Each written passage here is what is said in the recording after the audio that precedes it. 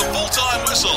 Hello and welcome to the Sport Report's Full-Time Whistle, where we call time on the day and give you a wrap-up on what's happening in the world of sport. I'm Michael Caruana. Hope you've had a great Friday so far. Let's get stuck in. The NBA Finals are underway and we've got your guide as to who will most likely come out on top. Another assistant coach is being tipped to take over the Dragons. Plus, despite us rubbishing reports a couple of weeks ago, Ange Postecoglou could be in line to coach a heavyweight English Premier League side. All that and more on today's edition of the Full-Time Whistle. At the time of recording, the first NBA Finals game is well underway, and whoever wins the entire Finals, it is going to be a true fairy tale story. Can the Denver Nuggets win their first ever NBA Finals, or could the Miami Heat do the unthinkable and come from inside the play-in tournament all the way through?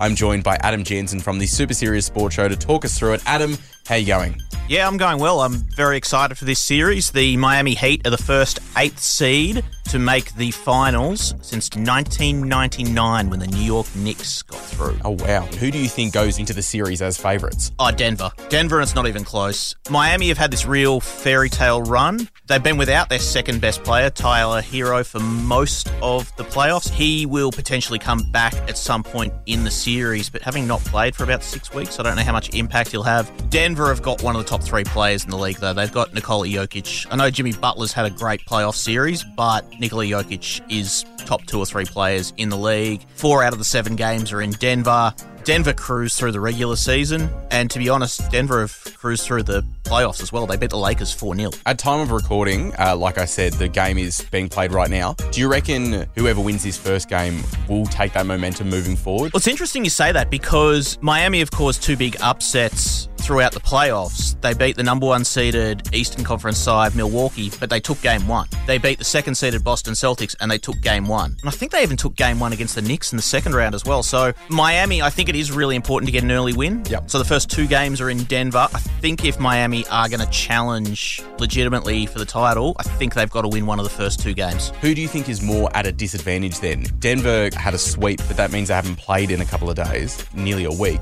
Or do you go for Miami, who has just kept momentum going? It's an interesting way to look at it because, yeah, Denver haven't played for a week or so and Miami only played Tuesday our time. It might depend on Miami's injury situation. If any of those players were carrying niggling injuries, that could affect them. If they're all fit and they're all ready to go, I think having played on Tuesday is an advantage. Adam, who are you backing though? That's the big question. My head is saying that the Nuggets will win. Yep. But geez, I'd love to see the Heat do Your it heart's from the saying the Heat. Yeah, and I love Jimmy Butler, aka Jimmy Buckets. And I'd love to see him. He kept saying throughout the regular season, even though the Heat had a pretty average record, he goes, don't worry about it, we're going to win the finals. So I guess we'll see. Will it be Jimmy Buckets' Miami Heat or will it be Nikola Jokic's Denver Nuggets that come out victorious in the NBA Finals? Adam, thank you so much for joining me. If you want to check out the Super Serious Sports Show, that is streaming wherever you get your podcasts.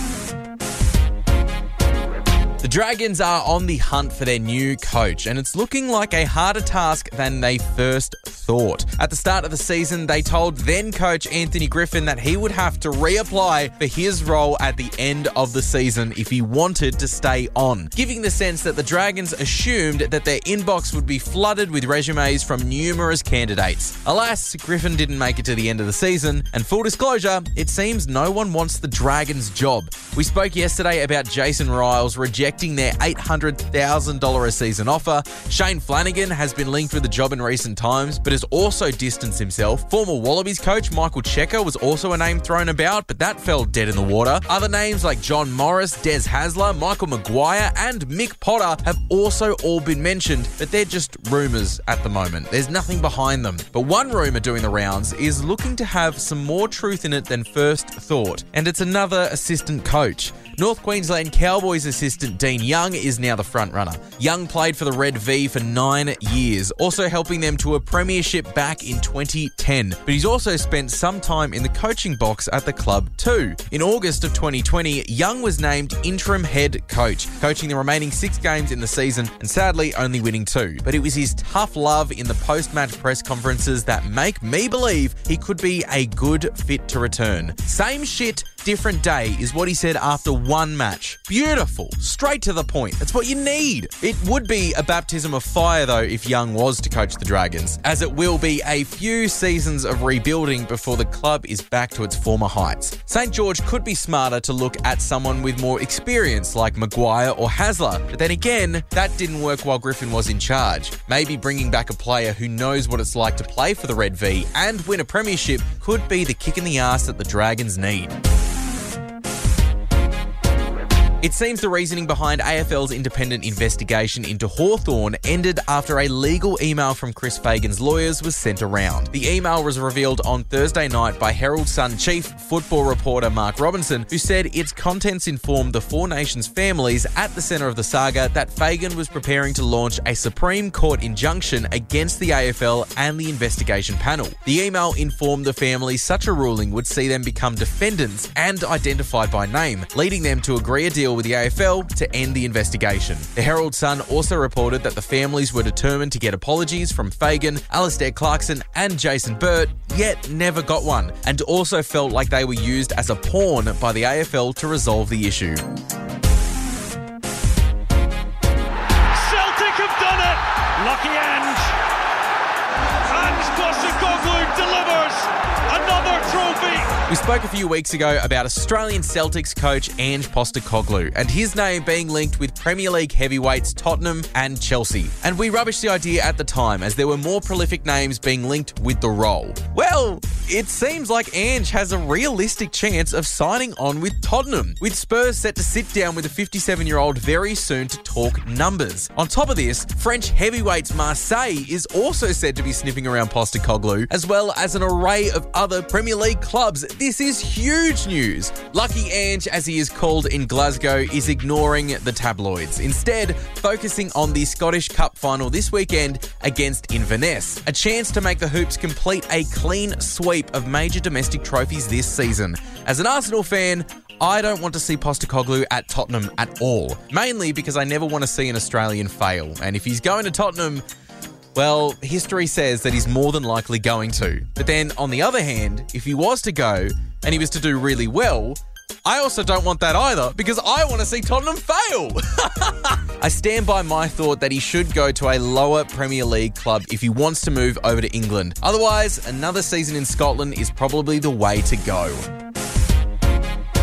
And finally, if you're not loving your job at the moment, just be happy that you're not Emma Raducanu's coach. The 20-year-old, who has had to miss out on the French Open due to more injuries, has split up with her coach, Sebastian Sachs, after just 6 months. Taking to social media, Raducanu said, "I have really enjoyed Seb's coaching and working with him. It's unfortunate that circumstances made it unfeasible for both of us to continue right now, and we have decided to part ways." It sounds more like a couple breaking up rather than a work colleague moving on. Raducanu made a name for herself back in 2021, where she defied odds and won the US Open. She came in here ranked 150 in the world, and she leaves the US Open champion.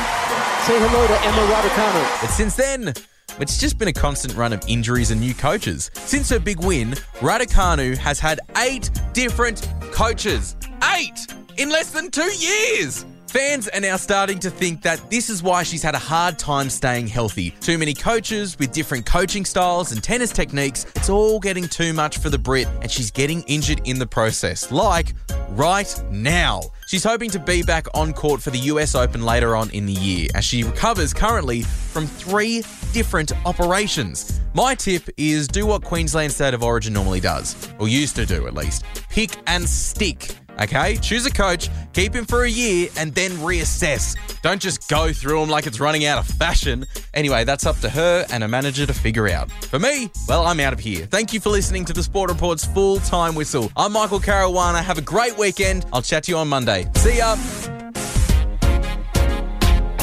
You know those guys that take sport a bit too seriously? Well, they have their own show. Award-winning sportscaster Chris Coleman and award-winning Thursday Night Oz tagger Adam Jansen. Brentford, with apologies to their 3 fans in Australia, they suck. Are they the bees? They're the bees. The bees. These, who wear red and white. Now, love that so I don't know much. about you. I've never in my life seen red and white bees. The Super Serious Sports Show. Streaming now on the free iHeartRadio app and everywhere you get your favourite podcasts.